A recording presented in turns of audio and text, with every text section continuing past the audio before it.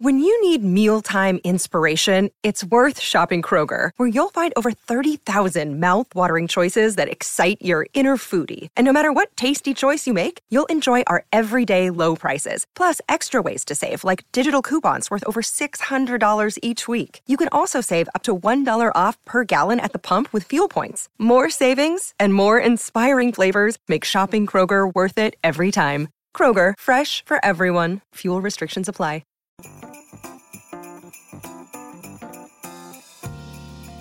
Hello, you're listening to the BBC Good Food Christmas podcast with me, Tom Kerridge.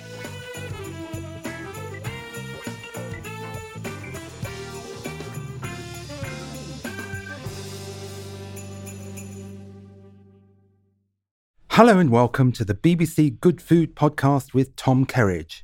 I'm Orlando Murren and I'm your host for today, and we are talking about Christmas leftovers. All those lovely turkey sandwiches and turkey soup and turkey curry. You keen on leftovers, Tom? Love leftovers, if there is any. I mean, let's be honest. I mean, and unless you've bought like a daft amount of stuff, there shouldn't be too much, should there, really? I mean, if you... It does worry me a little bit, because quite often at Christmas, every year we do it and we say, "Oh God, there was so much food." There was so much. The shops are only shut for a day. Do you know what I mean? If you really do run out of something, it is open on Boxing Day. It is open the next day. So we can't. I think it stems back from from our age, going back as kids and then growing up, that shops would be shut for a much longer period of time. That people would buy loads of stuff to get them through to being reopened. But now, essentially, Christmas Day is a lot of people around your house. It's a big roast dinner. Make sure you got plenty of pudding and loads of crisps. And after that, just in case, like, everything else is open. So there shouldn't be too much in the way of leftovers.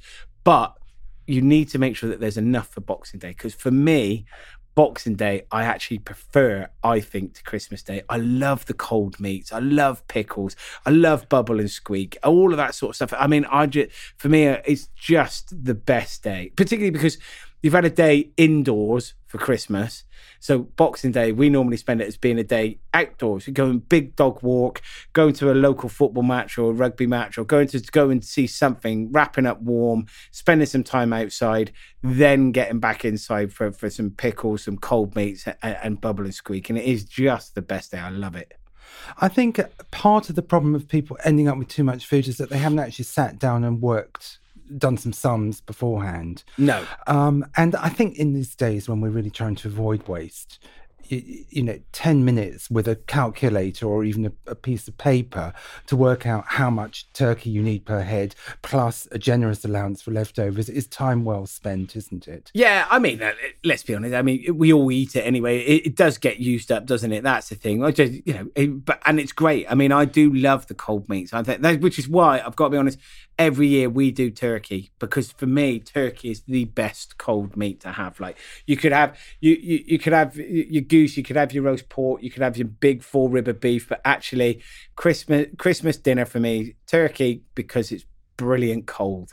So what's your ideal turkey sandwich? What bread have we got there? What relishes have we got there? So how do we do it? I mean, slightly a big, beautiful kind of like a soft bloomery style loaf is lovely. They're the best ones, because not a sourdough, because sourdoughs are quite, if they're not toasted, they're quite firm. And I don't want it to be too chewy. Yeah. Okay, so you want a nice kind And you're not looking for crust there. No, you're looking for softness. Exactly, you want it softness. Yeah. And I would do like a turkey club sandwich. You do it with bacon, you do it in mayonnaise. You could even stick a fried egg in there if you wanted. It's absolutely delicious. Wow. Yeah. And then dark meat or white meat, or don't you make a great distinction between white them? meat in the sandwich always, but the dark meat would work really nicely if you flake it all up and then mix it with mayonnaise. So it almost use it as a spread, not a spread, but it's ready mix. A bit like Coronation. You can make Coronation chicken, but Coronation turkey would work really nicely with the white meat.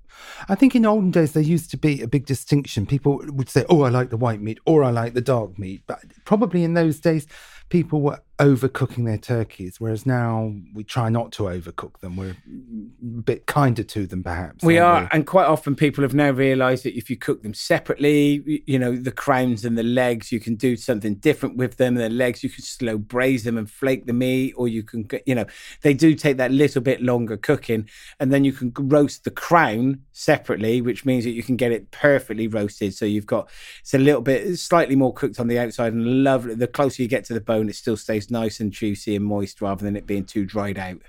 And what about the leftover veg? You mentioned bubble and squeak, and I would love to make good bubble and squeak, and I love the idea of it, but I haven't perfected that. So tell me how to do that, particularly with regard to Christmas leftover vegetables. So there's two things that I really like to do. One of them is it is chopped up, and you've got to chop it all up in a mixing bowl first, and that's a bit of time that you've got to spend doing, because you can't just throw in a potato and a whole sprout. You've got to chop them all about the same sort of size, and then mix it together, beat it together so it kind of like starts beginning to break down and the starch is mixed, all whilst it's cold. Season it up then.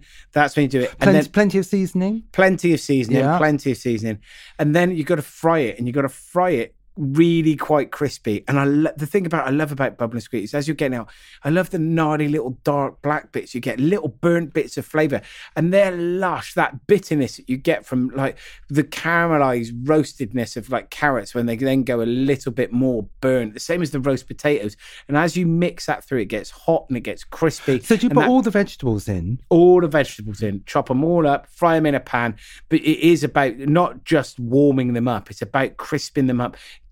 Like there is nothing wrong with little bits of burnt on them, because what that does is it cuts through the kind of stodgy richness of it, the bitterness that you get from frying something to get that kind of charred flavour on it. Really does lift everything and make it come to life. It's fantastic.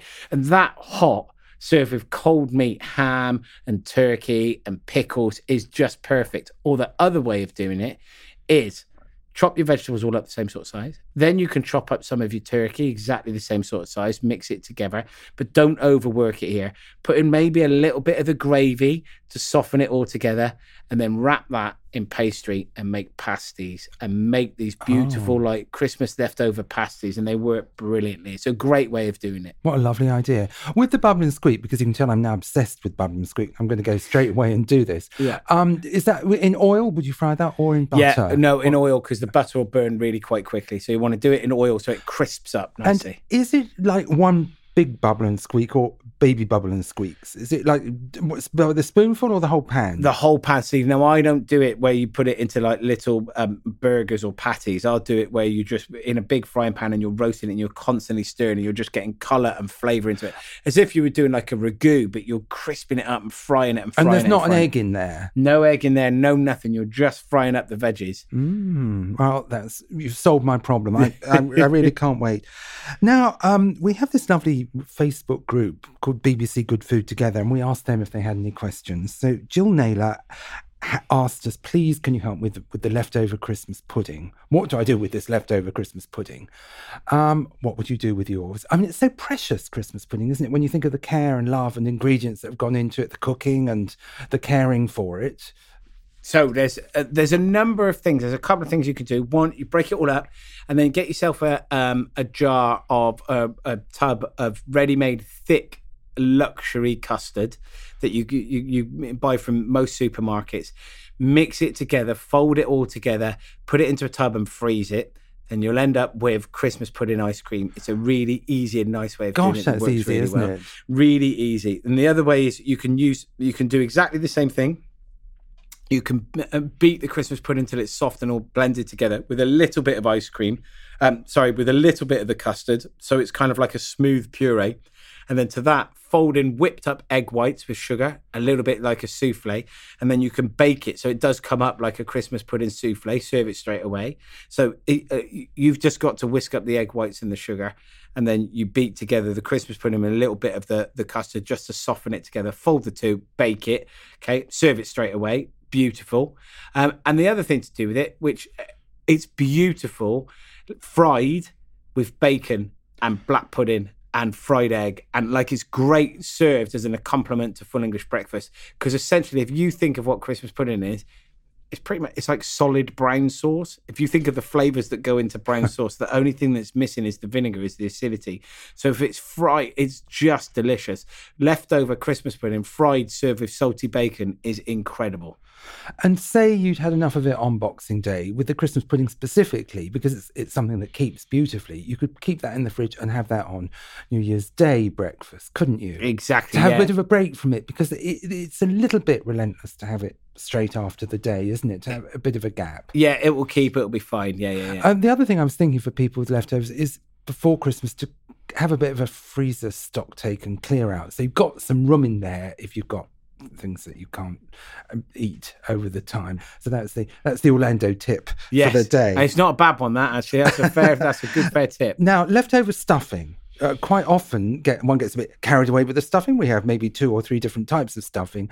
And so you end up with this rather lovely stuff, but wondering what to do with it. What would you do with that? So that goes really, really well. Again, pan-fried, served with a full English breakfast. Those are the sort of things you could do. It goes really nicely in a sandwich as well. The sort of thing, cold turkey, the stuffing. Slice it thinly or crumble it? Slice it thinly. And slice it thinly for that. But crumble, do you know the thing that goes really nicely? You can do it as a pasta dish. So if you crumble it, mix it with a little bit of single cream, a little bit of creme fraiche maybe, and then you boil your pasta. And then once your pasta's done, put it back into the bowl with a little bit, the remaining bit of the pasta water, like you would do like any other ragu sauce or what it is. So you just got that lovely kind of salty, starchy water. And then crumble in the stuffing and fold it all together. And you end up with this lovely kind of rich, thick, chop some sage leaves and throw that in. And all of a sudden you've got this really kind of carb heavy, but absolutely enriched, beautiful pasta dish that comes to life with a little bit of freshness from the sage leaves. Sounds wonderful. In the restaurant, once you've had Christmas, do you kind of turn your back on it and do all new stuff, or do you nostalgia bit and have some kind of leftover type dishes on your menus? No, in the pubs and the restaurants, we move on. We're into January now. We're cracking on. Christmas is done. People have done it. We're moving on forward, getting through the rest of winter, looking forward to spring. It's a kind of home thing, isn't it? Yeah, it's the peak of winter for me. That's it. You go into Christmas, that's it. That's where it's at. Now we're looking, let's get out the other side. Can't wait for asparagus. While we're in nostalgic mood, which is after all what leftovers are about, what have been the highlights for you of the last year? Things that you've particularly enjoyed or have inspired you or lit you up? Yeah, do you know what? We've all spent a little bit more time at home. That's one thing, and a little bit more community-based and a little bit more realising the most important things, particularly over the last couple of years. But so much of it has been food-led. Obviously, my whole life is food-led. But spending time at home, doing a bit more cooking with the family has been one of those special moments and special times, particularly when you're there. But also the energy and the enthusiasm of the general public wanting to get out back into restaurants and pubs and spaces when we've been able to. So, there's most definitely been an energy, and you can definitely tell that as a nation, we're people that love social interaction. We love being with each other. We love hanging out. We love the energy that we all give when we're in a room. Like when you go out for dinner, you spend Christmas celebrations, you go out now and you go for drinks after work, or you go for a dinner or whatever. When you go into a busy bar or pub and then go on to a restaurant, you don't know anybody in that space, but you all have this kind of underwritten rule. You're all there. You all kind of have this kind of contract of enjoyment that you're there to all have a lovely time, and everybody's collective enjoyment really does showcase through that you all have an amazing time, because that energy level is something that sparks together. And I think that was the biggest thing that we've missed over the last 18 months, couple of years. The thing that you can understand and see that we are social animals, and that interaction. And it's been wonderful to be a part of, I suppose, being in an industry that's at the forefront of getting that back to people's, being part of people's lives, whether it's business meetings or going for coffees, or whether it's living for the weekend and celebrating birthdays and anniversaries.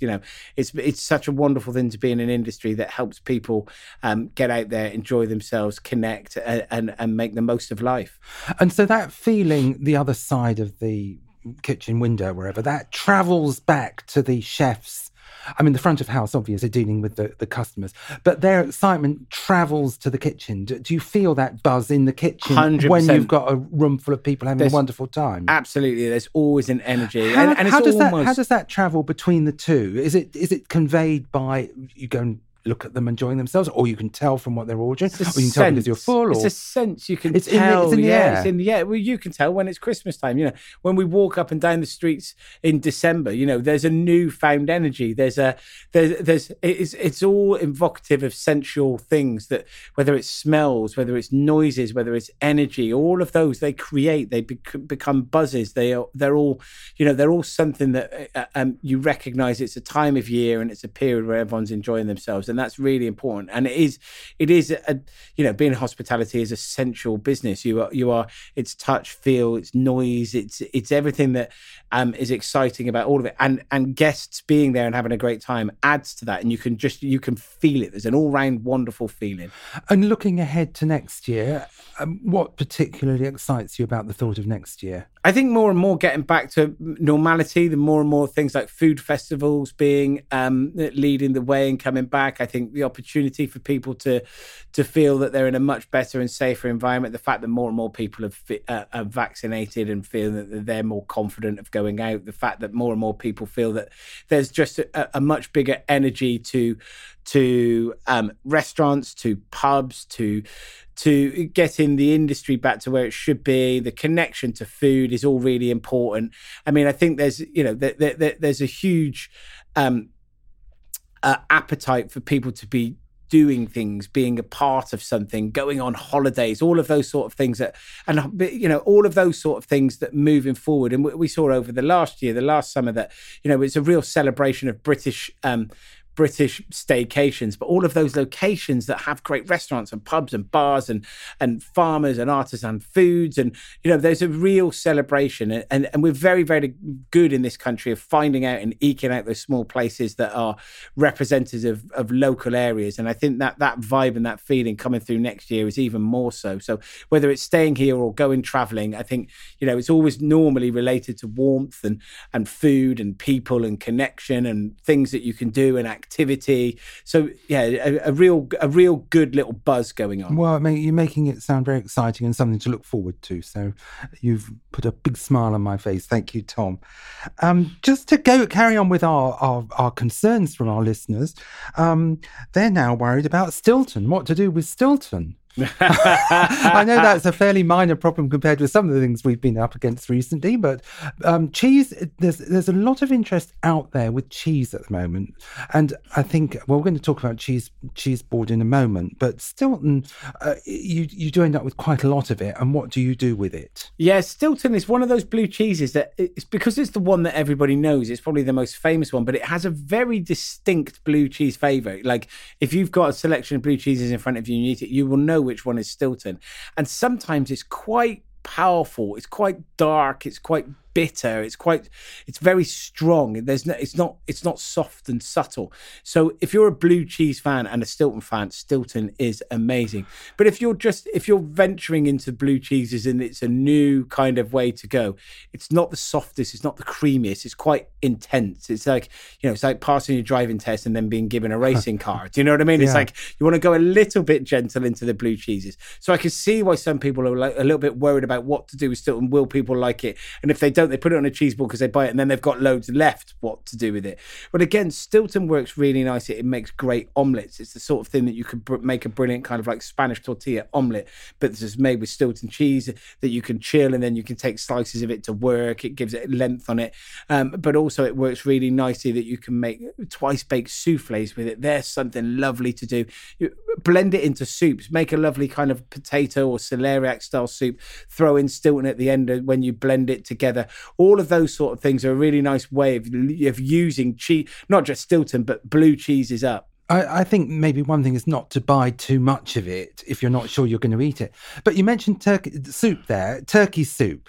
Is that a favourite of yours? No, I mean, I think there's lots of great things to do with turkeys and turkey leftover, but a soup would be way down on the list for me. Soup would be way down. So you won't be boiling up the carcass? No. I won't be boiling up the carcass. I know there's loads of people that make stocks and sauces at home, but for me, it's normally gone. It's a big thing to be making, and then like it's a lot of faff if we've got busy lives and doing whatever. Like I'm not a bone boiler at home.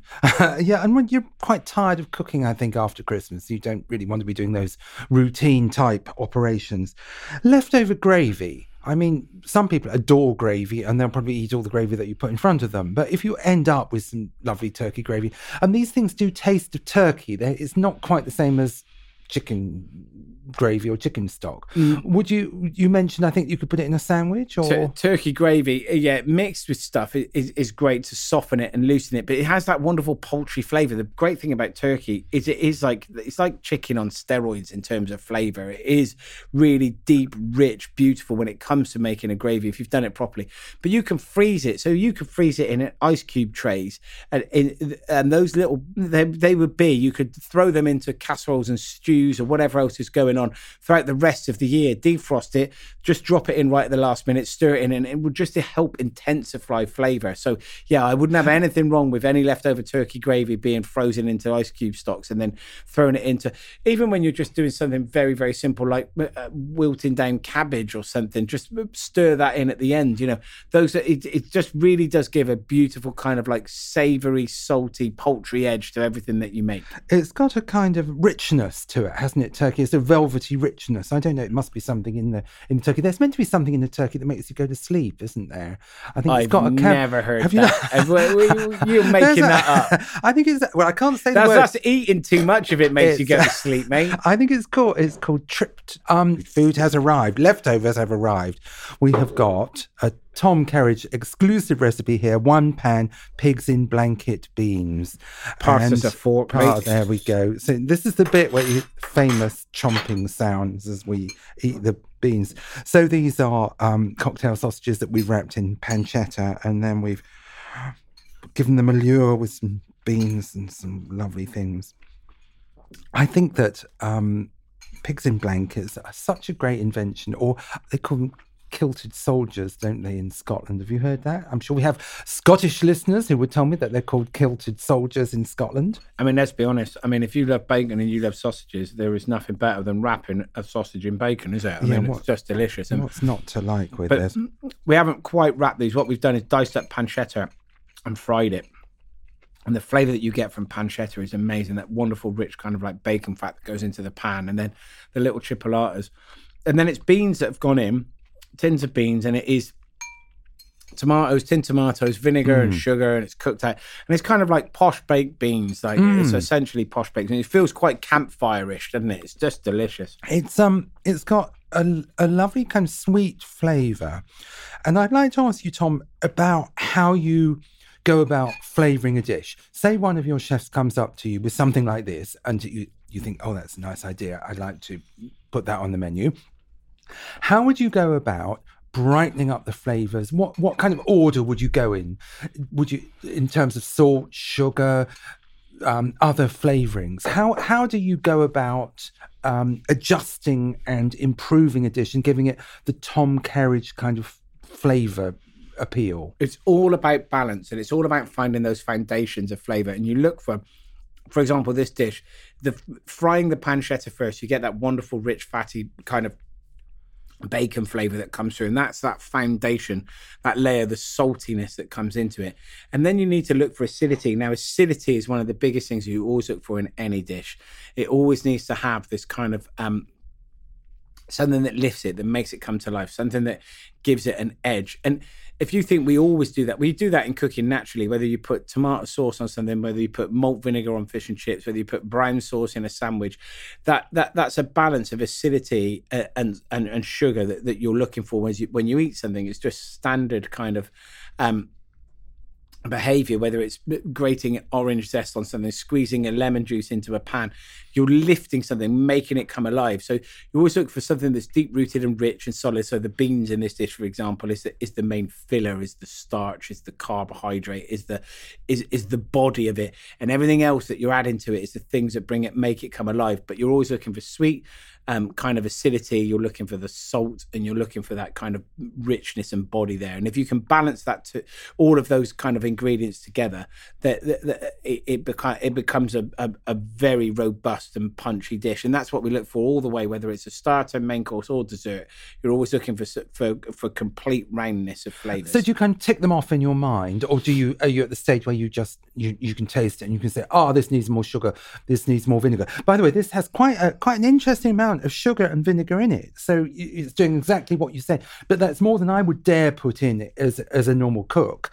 So we've got 150 mils of red wine vinegar and 75 grams of sugar. So that's a punch, and that's why it tastes massive, so exciting compared with what if I did it. That's exactly it. It's trying to make things exciting, and when things are big, flavorful, and intensified like that, it actually you don't eat as much of it. You don't need as much of it because it is about big flavor, and those flavor overloads, it kind of excites the brain. It's exhausting. It makes you go, cool, that's incredible. But you know, when you get big, strong, punchy flavors, that's exactly what you want. And we do this. That's the same with every dish that we try to put together. And do your chefs, have they learned how much salt you like in things? Yeah, way too much. I mean, I have to be honest. We're naughty with the salt, and I love that savoury kick. I love what it brings, and we don't eat like that all the time. You know, it is when you come to restaurants and it's top end stuff, and it's about drawing flavour. And it might not be through salt, but that salt, it might be through grated Parmesan, it might be through soy sauce, it might be through just something that draws that kind of flavour out. And seasoning is so important to cooking. And pepper, obviously pepper's in everything, but do you use pepper at the same large rate that you use salt? We use pepper slightly differently. So pepper, we don't really use as a seasoning, we use it as a spice. So cracked black pepper I'll use quite a lot because it has texture and it's punch of flavour. So it's normally something that we add at the end to give a punch and a pungency to something. So yeah, pepper we use as a spice. So you sprinkle the cracked pepper on or stir it in at the end. Exactly. And so you can see it and taste it. And you get those little bits that pop when you eat them. That's what you're exactly aiming for. Yes, yeah. That's it. Yeah. What sort of salt do you use? Or do you use lots of different sorts of salt? Lots of different salts for different things. So you're going to break to us, you're going to share with us what different salts? No, we use standard table salt for a lot of our seasoning, whether it's into boiling waters or into stocks or sauces, because it dissolves very easily and very quickly. The powdered kind. Exactly. Yeah. So that works very, very well. And then when it comes to finishing, when you finish and serve dishes, we'll always use like big flaky sea salt that normally comes from Essex. And that's kind of the crunchy stuff on top. That's it. Flavoured salts, are you into those? Not really, no, because I don't think they actually taste of anything. Like, they don't taste of that flavour. You want the salt to be drawing the flavour of the thing that you've put it on. If you want to add flavouring, like smoked salt, I don't really get. It doesn't even taste that smoky. So for me, it's always about the salt is to draw the flavour of the thing that it goes on to. I've just got to disagree with you about one aspect of smoked salt, which is someone gave me a tub of smoked salt from the West Country, shall we say, and my cat goes crazy for it. Yeah, he absolutely loves it. He rubs his... so in other words, I've donated the smoked salt to the cat, but he's not allowed to eat too much of it because... not all at once. Now, I'm going to... What an endorsement.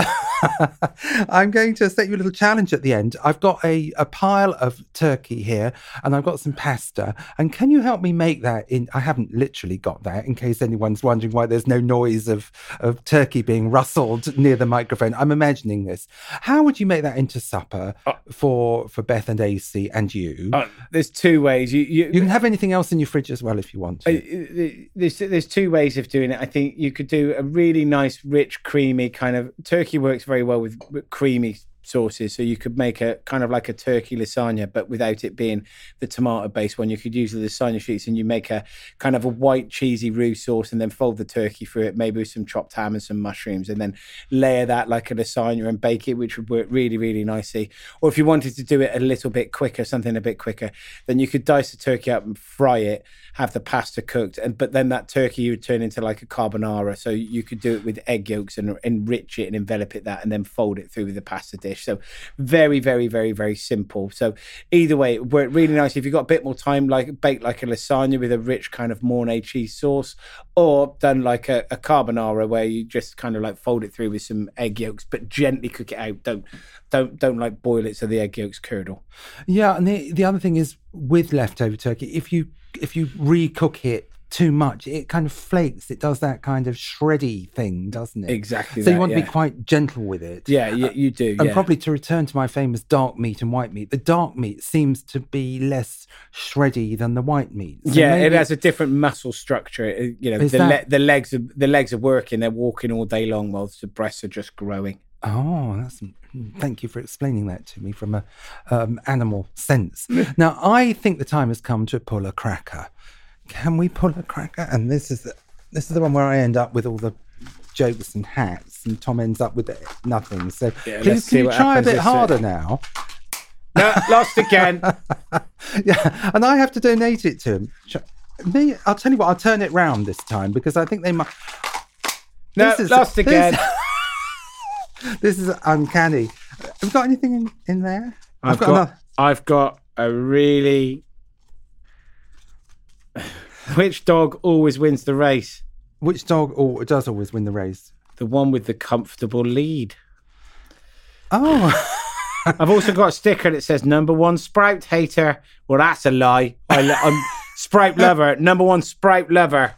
I've got a sticker as well, and it says official mince pie taste tester. So I rather like that. I'll swap. I've also got a very jolly green hat, so I'll put that on. And with that, I wish all our listeners a great success with their leftovers. May you enjoy every last sprout, every last molecule of Stilton, and every crumble of pudding. So happy Christmas and enjoy yourselves from Tom and me. Thanks for listening. And if you like today's Christmas recipe, tune in to Tom's bonus cook-along episode tomorrow. And that was the BBC Good Food Christmas podcast with me, Tom Kerridge. Happy Christmas.